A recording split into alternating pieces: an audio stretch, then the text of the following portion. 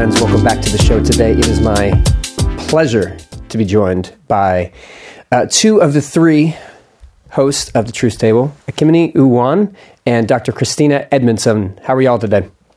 We're good. I'm good. I'm doing all right. Glad to be in the land of the living. Mm-hmm. Yes. Yes, ma'am. Yes, ma'am. Wait a minute. Oh, I'm good. Glad to be here. Right on. Right on. On muting and unmuting my mic. Sorry. Well, hey, I mean, you guys have done like 6 seasons of podcasts. I feel like muting is something that you guys have competency doing. Right? But let me be honest. Well, who knows? Yeah, we're all kind of just making this up as we go. Let's be real. We're all making it up. Yep. Listen, yep. we really are. Okay, Christine, I got nothing but love for your Twitter handle and your social game, but I'm going to be real honest. The Twitter handle, MDiva. For Ekemini. Oh, yeah, it's advanced, isn't it? That's high-level stuff right there. I saw that years ago, and I was like, I don't know who this person is, but I really respect that name. And so I was like, yeah, I'm going to follow this person. That's funny. Thank you. Yeah, right on, right on. And I think some of us, for the first time, heard, is it Ekemini's, it was your voice that's on Lecrae's song, right? Yes, that's me. Christine, how do you feel like, man, I got left out? Like, what's the deal, Lecrae? How come you didn't hook me up? I'm fine. It's all right. It's okay. Okay. Did you ask? Okay. Did you ask to be sampled on something in the future, or to get a verse or something? No. I'm very content. You know, godliness and contentment is great game. I'm good. Although, you know, my guess is that what he'll say is that he's been informed by my teachings. I'll take that. Yeah. I hadn't made it in as a musical muse. Ekemini is a hip hop muse, so she is definitely the cooler kid at the table. Yeah. Well, I mean, I would definitely put that on my bio. So congratulations for getting that. For Thank sure. You. It's actually, it is on there, actually. Is it really? It is. It's on the long one. I mean, yeah. I mean, that's definitely fair. I mean, that's a big deal. That's a big deal. I remember when that album came out, and then I remember listening to it and going, "Wait a minute, what is that he just put on there?" And then I was like, "Oh, that's you." Did you get a heads up about that beforehand, or were you surprised like the rest of us? Probably like a week or two before. I was like, "Wait, what? Oh, okay." Like it's a sample from Truth Table episode. So fun fact there. Nice. So yeah. He texted me like, I don't know, a couple of weeks before the album dropped, like, "Hey, your voice is on here." And so then we had to go to do the legal stuff, you know. Oh yeah. And so, but yeah, it was cool. Really cool. Did you guys get a bump in listeners after that? Did you get something like that episode, people going back and finding it or anything? I don't know about that. I think because I don't think people could identify that it was a Truth Table episode. They probably just identified that it was my voice. And so, but you know, through the years, that was probably season 1 or 2 of Truth Table that it came. Oh, actually, no, season 1, because that album dropped, I think, in 2017. So, but you know, Truth Table's been, by God's grace, been growing. Yeah, it's done really well. It's done really well. Well, let me tell you this. This is my promise to you. If Lecrae has another book come out and he's back on my podcast, I will tell him that he needs to give better recognition for where the sampling comes from. Because you guys should have gotten some bump, at least on listeners, for that week. I mean, at least. Like, there should have been something. That's funny. Yeah, I'm here for it. Okay, so the podcast is specifically designated and focused for Black women, by Black women, for Black women. And during this like publication game, which y'all know how it works, you have a publicist who says, "Hey, we want to try to get you on this guy's podcast." And so they reached out to me. I'm like, "Yeah, I'm excited to talk to y'all." But like the book specifically by Black women, for Black women. And I feel like you guys figured this out by now. Like I'm a white man. And so when they say, "Hey, we want you to do this podcast with a white guy," what is... how do you feel like talking about the work? I know you refer to like the standing room crowd. Is that what you refer to? The standing room section? Yeah. So obviously that's what I would be classified as. When you think about talking about your work, which is designated for an audience, which might not exactly be me, like how do you like think through this sort of conversation? I mean, you're a human being just like us. We're image bearers.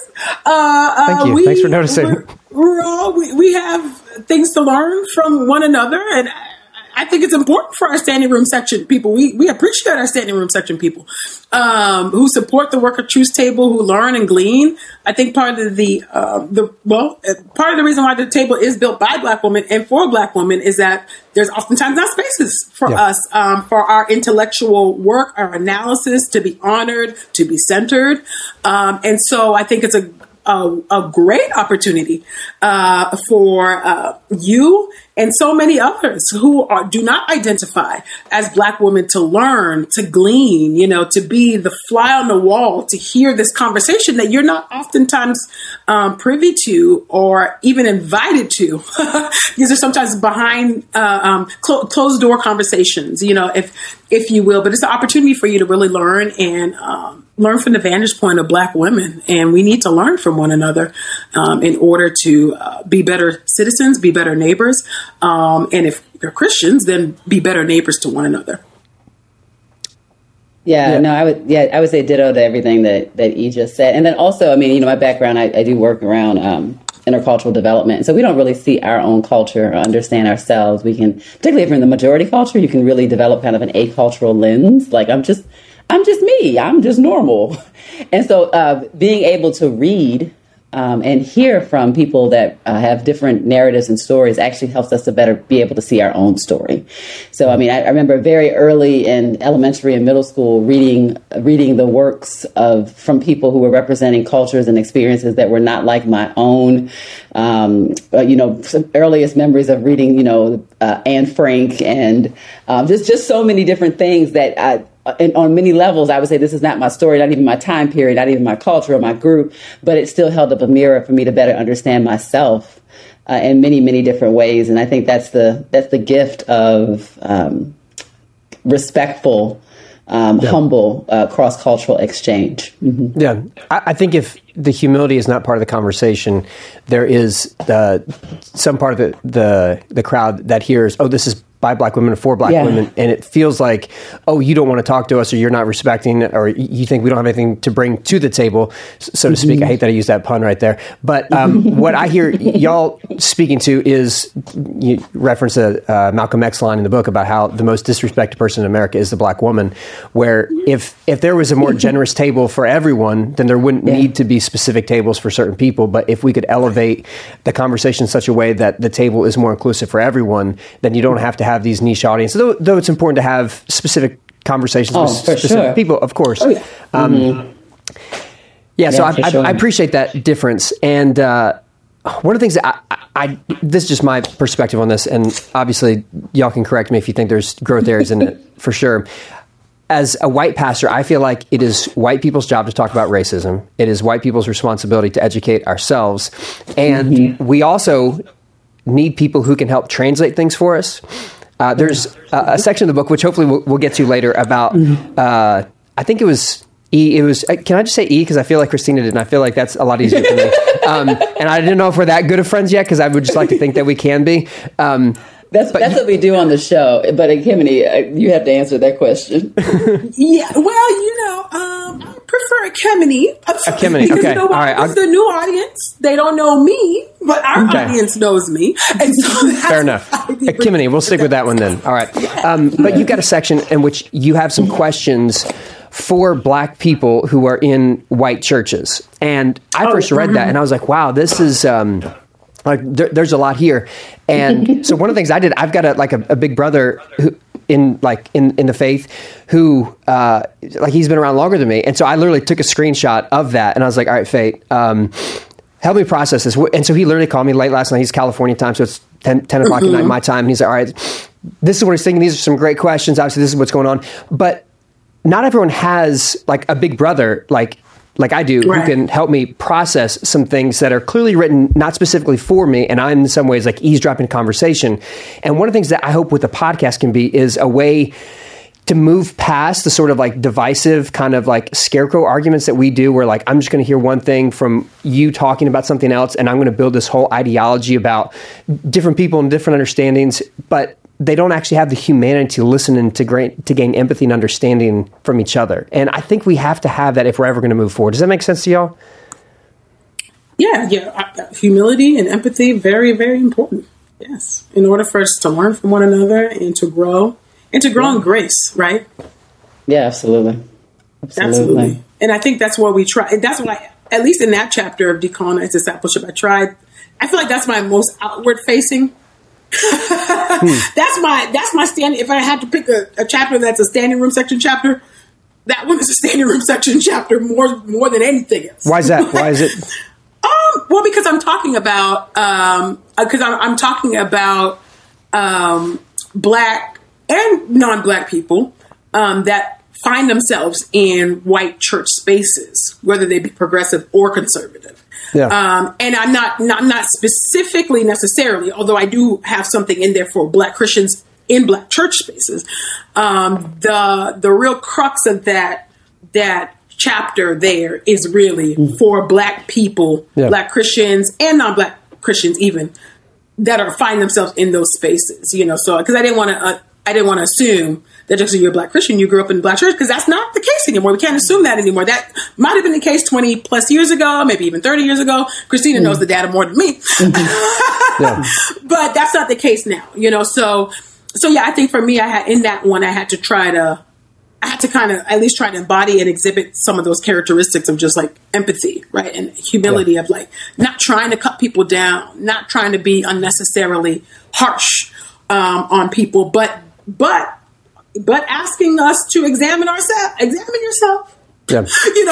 Now how exactly did you find yourself in this place? And really causing people to really begin to wrestle with themselves, which I think is good for us. We all have to wrestle, I think, internally and test ourselves, if you will, as scriptures, as the Apostle Paul admonishes us to do, or exhorts us, I say. Mm-hmm. Yeah, that makes perfect sense. I mean, we all have to do some introspection. We also have to do empathy to be able to listen, to understand each other, and to understand that, like, there's a story that each and every one of us are living that predates us, that we step into something that's that existed long before we did. And Christina, one of the things that you talk about is your own skin tells a story of what happened to your ancestors, and I think you said it was like your DNA claims that you are like 1/4 European, even though for the past 100 years you don't have anyone in your family that that's a white person, right? Yeah. And so that I'm aware of. You know how families work now, but that I'm aware of. Yes, ma'am. Yes, ma'am. And so even as you look at your skin, it tells a story that maybe some of us wouldn't process. As you see that, what is the story that's being told to you? Oh, well, yeah, I think it's a story from the coast of West Africa into the southern part of the United States, and all that happened along the way. And the war, certainly there's a narrative of enslavement, but there's also a war against the people. And one of the mechanisms of war is sexual assault. I just came across a story today that was heartbreaking about what's happening in the Ukraine, but certainly we know this is the case all over the world. That's happening, not just bombs, but the way in which people use sexual subjugation. And that is deeply in the narrative of the experience of West Africans that were brought to this country. They were trafficked here, and all the features of trafficking they experienced, and yet, in many cases, went on to nurture and feed and raise the children that were the offsprings of sexual violation for not for like 25 years, for generations, right? And so I think there are many of us who identify with a reminder of that story in our appearance, if you have kind of lighter skin, so to speak. But I don't think it's not just us who have lighter skin. That's a part of the narrative. That's part of the Black American narrative. But I would say it's even further than that. It's also a part of the Southern white narrative, which is why I think DNA tests are good for everybody. Tell me more. Flesh that out for the white. Yeah, for sure. I mean, I have a maiden name that's fairly rare to Black Americans in the country, but there are more people who identify as white with that name. And there's an interesting, even in my family history, there's an interesting narrative about who was passé LeBlanc, meaning passing for white, right? And who maintained their white skin privilege by intermarrying with white identifying people, right, in order to, in very real ways, in order to maybe save their lives or to have economic resource or whatever the perks or privileges of that time period were and are today. And then of course there were people in that story, that narrative, who went on to marry other African American people. But that is not completely unique to my family history. That is a story for many people who are who's a part of their familial journey includes the life of the plantation. And in there, you have people who are relatives. That's the thing that's so crazy about the American history story, the American project around subjugation of people of African descent and indigenous people as well, is that we're talking about family members. We're talking about a narrative of family members. And when I teach on issues of race and culture, sometimes people are like, well, why are we talking so much about the black and white issue in America? And because clearly there are all kinds of narratives that we need to bring to the table and be thinking about the experiences, obviously, of indigenous people and people of Asian descent, et cetera. But one of the reasons why the black and white narrative is so piercing in the American story and testifies about our unwillingness to reckon with the sin of racism is because we're talking about family business. Because these are people who are related to each other. Mm-hmm. The black and white story of America is one in which there is actual blood relation happening in very, very high numbers. And again, that's why I think it's helpful for people to really sit and reckon with the fullness of that narrative. But it's painful. It's family business is painful business often, but that's still very much a part of the American story. Yeah. The beginning of that chapter, you talk about a stereotype that, and I quote, "Black women are so bitter." When you think of like the pain of that story, for some, they hear that story being told, and the natural response would be anger about that. Yeah. And then, so there's a stereotype that you mentioned in the book, that black women are so bitter. What do you think causes a lack of space for anger in response to that? What prevents us from having space for that response? So dehumanization. Whenever we are, whenever I'm thinking about, I've done a lot of work in both nonprofit, church, whatever, corporate sector, and I've been around a lot of male leaders, even more specifically white male leaders, who at times I have seen lose their temper and have been referred to as passionate. Language like, oh, he's passionate. And I was like, yeah, he was passionate, but, he was also, angry, kind of tripping in that moment too, right? Yeah. Or legitimately, maybe fairly angry in some cases, right?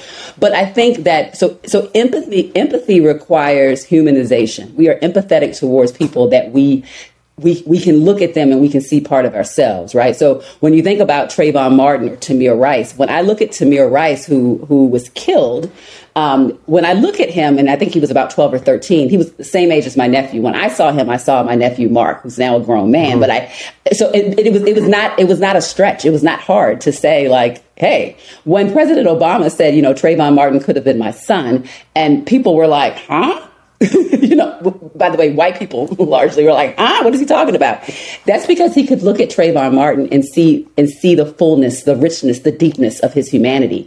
And one of the things that racism does, and bigotry does, and our fear and our greed does, is it robs us of the necessity to be able to see our neighbor as fully human. If we can't see them as human, then we can't empathize. And then we start tripping about why they have emotions that we ourselves have the same emotions or would have the same emotions, right?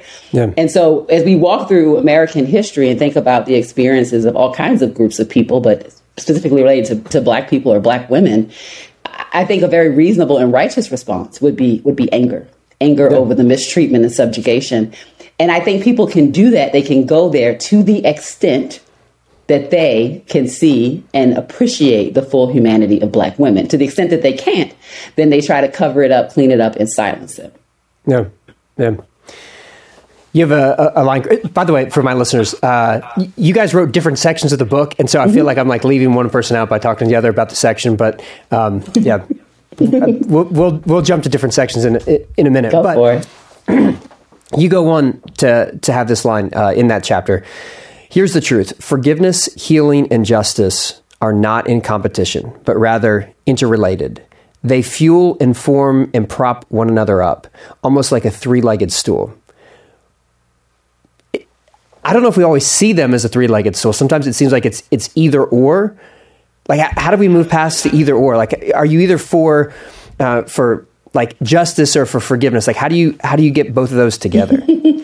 I see them as deeply interrelated. I think one of our biggest problems is, particularly in our maybe even more so in our cultural context, is that I don't think we have reckoned with our kind of bloodlust around revenge. And so I think that people, revenge belongs to God and God alone.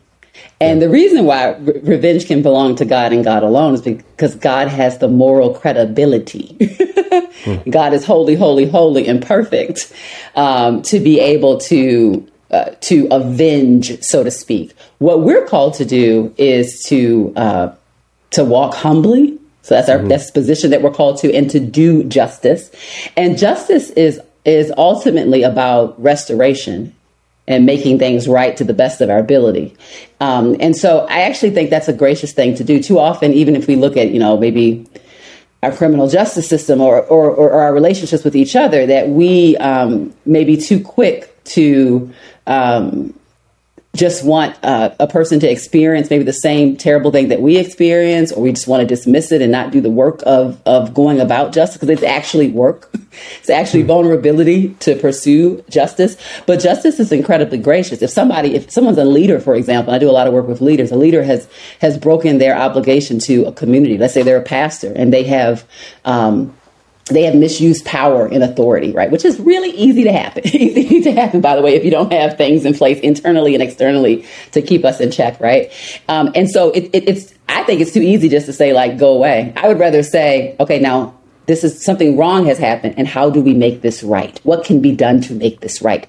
And that is restorative. That's also a principle from restorative justice work as well.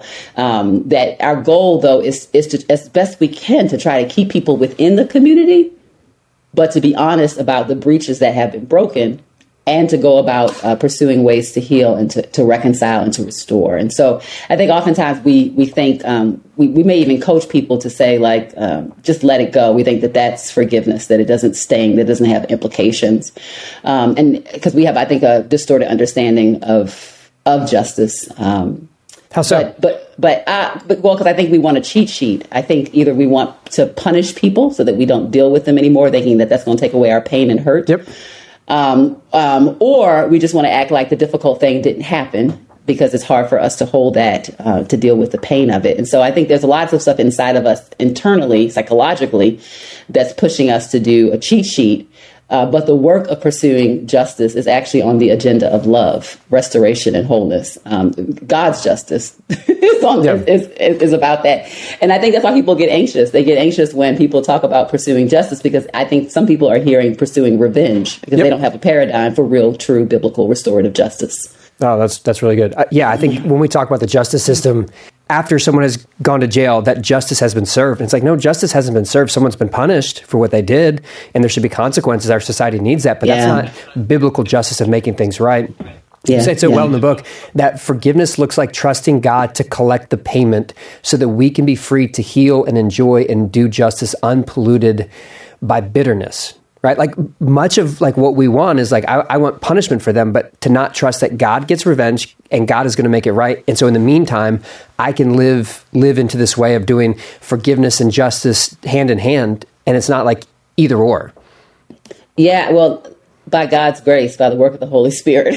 Yeah. That all sounds good on the page. And I'm like, yes. And that needs to be empowered by the work of the Holy Spirit. Dude, because, you're 100% right. Yeah. I was talking to a friend of mine who's from Rwanda, grew up during the genocide. He was living in the Congo.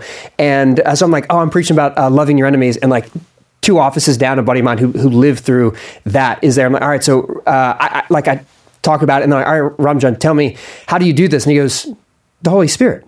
Like, the Holy Spirit is the only way you can love your enemies, when you actually have a reason to hate your enemies, like he does in a way that, supernatural. You're muted. What did you just say? Only you're muted way. still.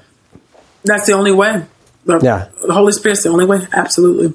Yeah. No way you can do it in your own flesh. No way. You can't will yourself into it. You can't manifest yourself into it. It needs to be the Holy Ghost. Yeah. And that's like the witness of Christianity is like there is something else that transcends what I would want to do in that situation. But it seems like so much of like the fear that that you find in white America about this is like fear that there's going to be like retribution for them. Like you have later in the book a quote from Pat Robertson, and I feel like anytime you're quoting Pat Robertson, like we're all losing, right? Anyway, but the quote is like when, and I forget which one of you wrote this. Oh, Pat, you're... All right. When televangelist Pat Robertson warned against critical race theory in 2021, he appealed to white fear. Here's the quote from him. Critical race theory wants to take the whip handle and give it to blacks. Yeah. I'm so glad that he made it plain, though. I mean, because I think that's the same dynamic that we see with Pharaoh looking at the Hebrew people. Yeah. Right? It's like they might treat us the way that we've treated them. Oh, no. Yeah, he made it very clear. Yeah. Someone much smarter than me put this together. And unfortunately, I don't remember exactly who it was. It might have been Vincent Harding who talked about how white America loved Dr. King, or specifically Dr. King, who gave the I Have a Dream speech, because it represented like this like black angel who's forgiving, but we're afraid of Malcolm X, who is going to say some harder stuff.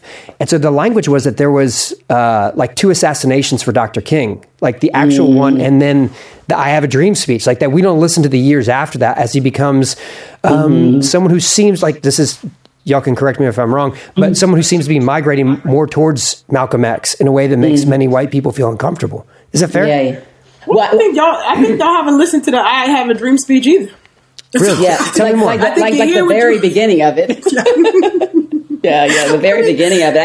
I think what people remember, what people often quote, is the part about not being judged by the color of your skin. Yeah. And they tend to use that on the agenda of color blindness, of not doing intentional repair or restoration for people of color. They're like, oh, now all of a sudden it's like, let's not think about that, right? So that's a very small part at the end, but the very beginnings of that speech really talk about social, systemic, economic change and empowerment. Poverty. And I think one of King's last works, Where Do We Go From Here, is one that I would recommend for people to really sit through. And the work of nonviolence, which is really wasn't just a methodology. There are people who picked it up as a method, but it was also kind of a deeply rooted theological understanding of kind of what is happening at the cross, this demonstration of love. And I just think that people, again, we are inclined to just use anybody to fit our unrepentant agenda. So attempting to take King's legacy, right, is something that has happened for a long time. What we tend to remind people of is that when he was alive, he was deeply hated. Yep. And we can look at the data on that about the way that people really felt about him. We can look at the responses that he received from clergy.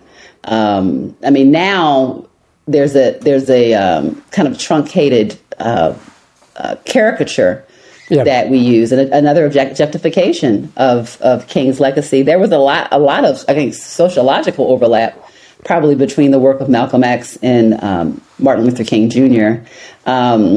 In terms of their analysis of just like the brokenness of society and racism in and of itself. When people often think of Malcolm X as scary, I think when white America or white Christian America thinks of Malcolm X as scary, I think that has a lot to do with the fact that Malcolm X believed in personal defense, which is interesting because most white Americans, conservatives, certainly believe in personal defense. They certainly believe in the right to bear arms and to protect their family. And so what I think sociologically and politically, we would probably look at Malcolm X and he would line up in a lot of ways with conservative political ideology. It's just that people don't think about applying that to the life of black men. What happens when black men are like, let me have the right to bear arms? And so we see throughout history that people respond differently to rights based on who we're talking about. Yeah. Mm-hmm. It seems like we all like the idea of little white children and little black children playing together. We like that, but there's more that goes to that. And so that gets taken into the church world, where there are many people like me who are white pastors who like the idea of churches becoming constituted in such a way that it represents the diversity in the kingdom of God. And we like that, but there are more layers to that. And Christina, you grew up, was it Baptist church? Yeah. Right?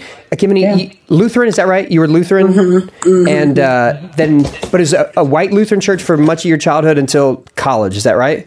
Okay. Yep, that's right. And so we referenced this section earlier in the conversation. I want to get back to it. But so there's a story you tell in the book where you're asked to participate in writing some, is it like discipleship stuff for a church that has some racial diversity and pastor's white, and you write it and it wasn't very well received. Am I getting this story correctly so far? Yep, that's right. Yep, okay. That's right. In the decolonized discipleship chapter, yes. Yeah. And so I think I opened with that. That's how I started. Yeah. And so here's a section that, like I said, I texted to Big Brother and I said, all right, Fate, help me process this, because there's a lot that goes on here. Let me read it and we'll talk about it more. Sure. All right, where do we start with this? With that said, I think it's worthwhile to undertake the project of self-examination to determine why you are committed to these church spaces. Context, this is Black people in white churches, right? Ask yourself the following questions. Do I think the ice is colder at white churches than it is at Black churches?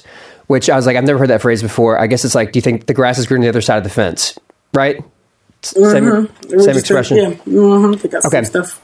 They just better. You think they're better than us? Do you think they're better than us? Okay. Next line. Is my faith in Jesus Christ or is it in whiteness? Why and how did I begin to attend these churches in the first place? Quote, money talks. But in white spaces, money's got a megaphone. So was it the money that motivated me? If you answered to one of these questions above is yes. All right. Then there's some work to do there. My first response is I want the church that I'm a part of to represent the diversity that the kingdom of God has. I love the people of color I work with. I love the people of color who lead and serve in our church.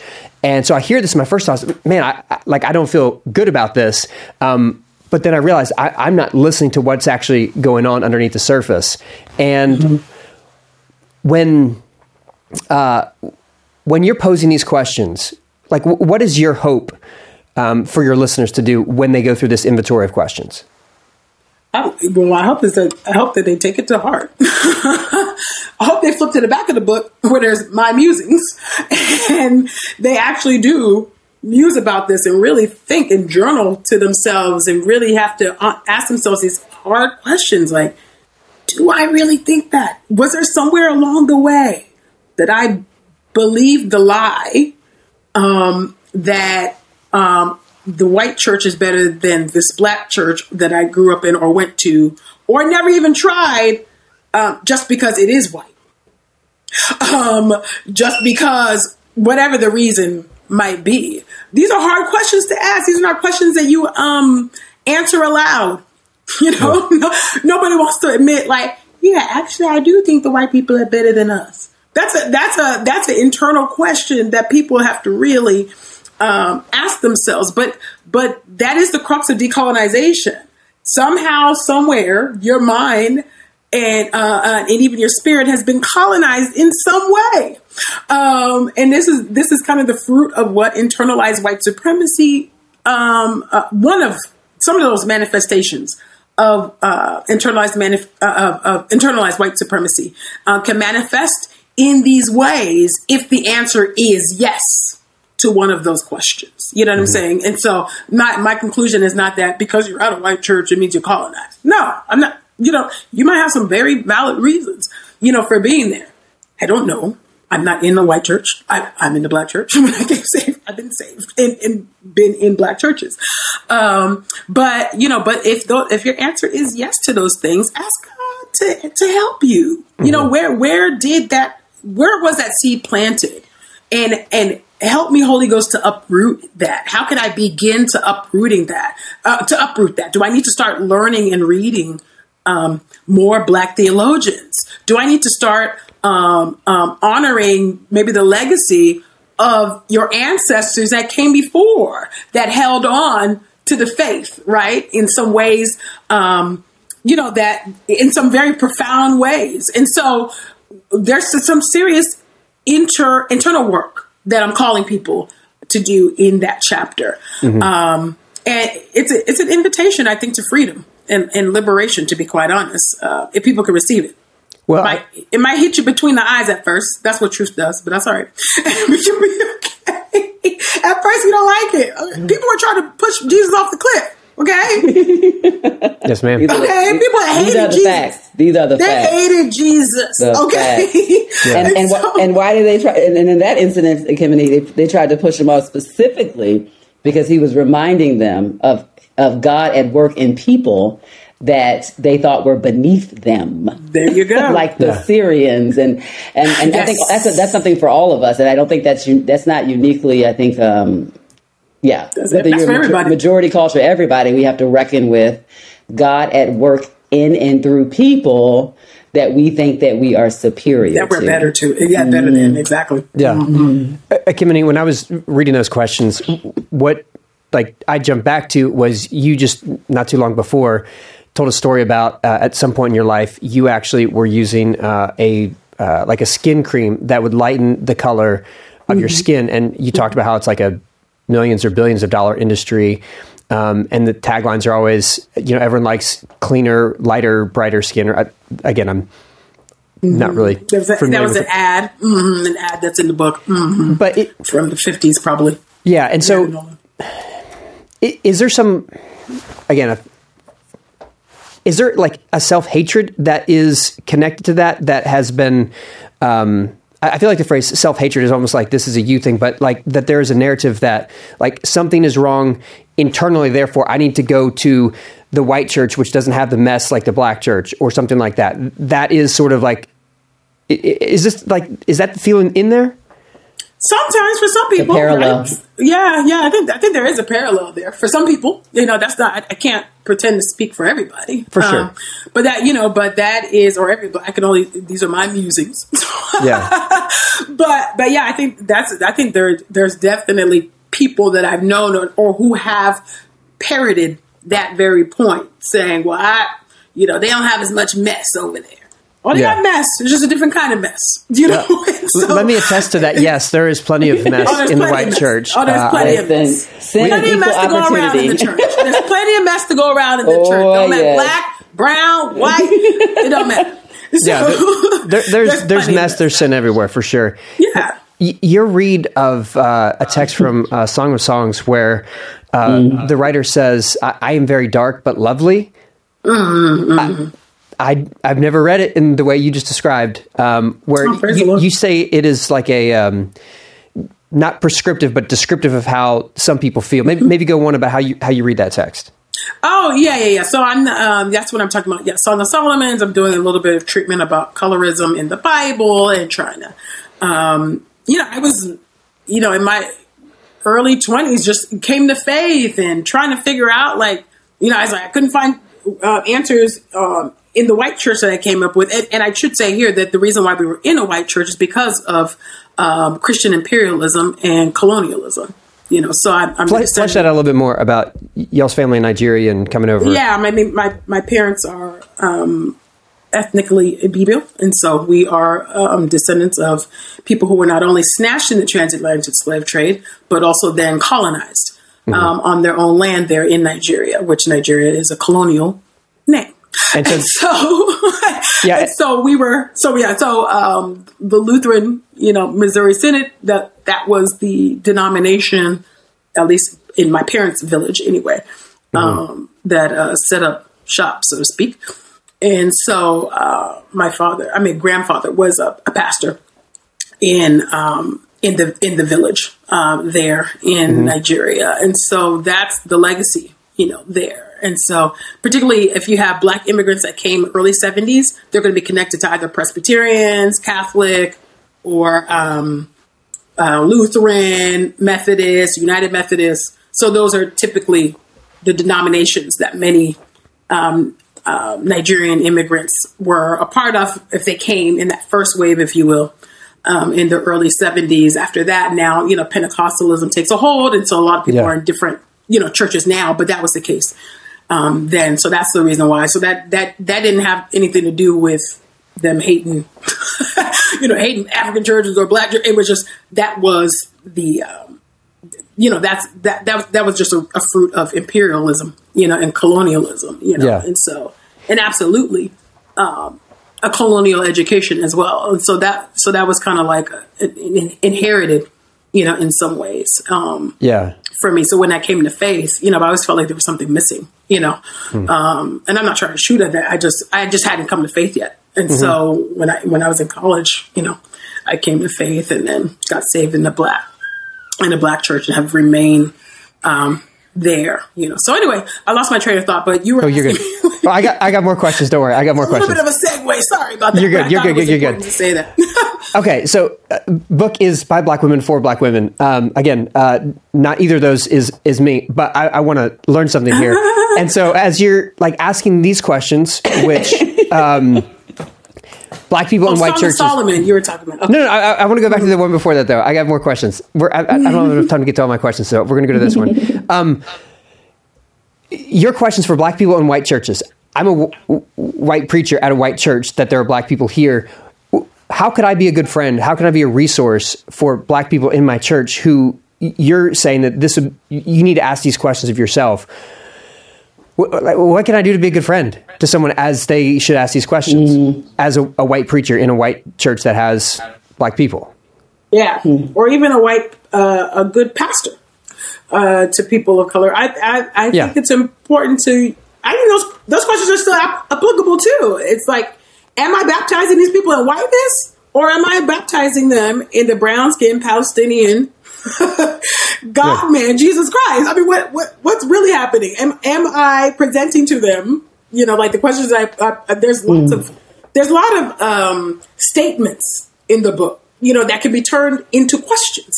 So, so the question is that I'm actually asking questions of the congregants, but I think the pastor can ask, am I doing this? Am I baptizing them in the faith of a white capitalist Jesus? Well, I want you to help me. Yeah. I'm asking you the question. How am I knowing if I'm doing that? Yeah. Well, I think that you have to. I think what you want to do is, I think it's important to celebrate people's the diverse ethnic diversity within the body there that God has given you to shepherd. I think it's important to. I think even in this book, I'm lifting up issues that are not ever addressed because people just don't think to address it. Like colorism. We live in a country, we live in a white supremacist nation, period. That's point blank. And nobody is going to be able to tell me that we're not when we just passed an anti-lynching bill in 2022 that has been rejected, I don't know how many times at this point. So no. So if anybody wants to say, no, we don't, you show me the receipts that prove otherwise, okay? Yeah. And then, so, I mean, that's just the reality. So people have, particularly people of color have had to work through internalized white supremacy and internalized racism to some degree, varying degrees. And sometimes some people don't even know that they have it, right? Until much later or until they get into some sort of affinity group. Maybe they were in white spaces. They didn't realize, like, oh my goodness, like, this whole new world's opened up to me, and I never really realized that I don't, that I haven't loved all of myself, right? Yeah. And so, with that said, I think it's important to be like, am I affirming God's good, creative work in creating all of humanity in some very beautiful and wonderful ways? Are there ways that I can begin to lift that up? In my sermons, in our, Bible studies, in our workshops, I think there's a whole lot of Holy Ghost imagination, if you will. Me and myself and Christina talked about this the other day. We got to unleash that, Holy Ghost imagination. And then I would even take it a step further, the eschatological imagination, because the eschatological reality is that we will retain our ethnicity in in glory. Thank God. That's really, really good. Yeah, so we need to get about the business of loving ourselves. Yeah. Amen. Fully and thoroughly. Yeah. Okay, so we're going to learn to love, to celebrate. When I preach the story of David and Delilah, or David and Bathsheba, I'm not going to reference Belle de DeVoe and Poison, and I'm not going to quote any lines about a woman who I can't trust because of her smile. I'm not going to say the rest of the line. Appreciate that. Okay, so we're not doing that. We're celebrating, and we're finding ways to make sure that we're not baptizing people into whiteness. Okay. I think one of the things that you didn't ask me this question, Luke, but I'm going to throw it out there. I'm going to answer a question you didn't ask me.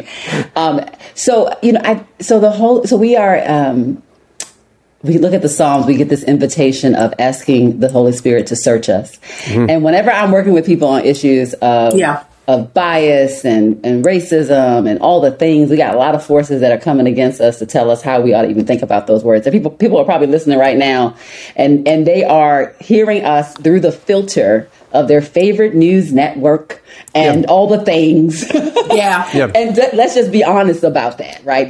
That we say that we're hearing people through our faith convictions and the Holy Ghost, but a lot of people are hearing people through the lens of Fox News, for example, which is the #1 network listened to by Christians, for example, of all race and ethnic backgrounds, by the way, the new data point on that.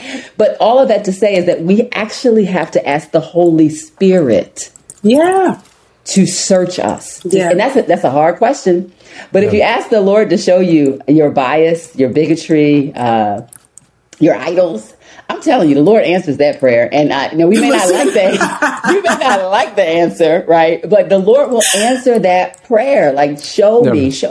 And I think if for a person, a white pastor who is trying to be faithful to the gospel, trying to shepherd and love the people, and recognizing their very real limitations, because pastors are limited people, because they're people. Then I would invite that pastor into an opportunity to grow in fellowship with other pastors around this topic. To not do this, we ought not do ministry work alone anyway.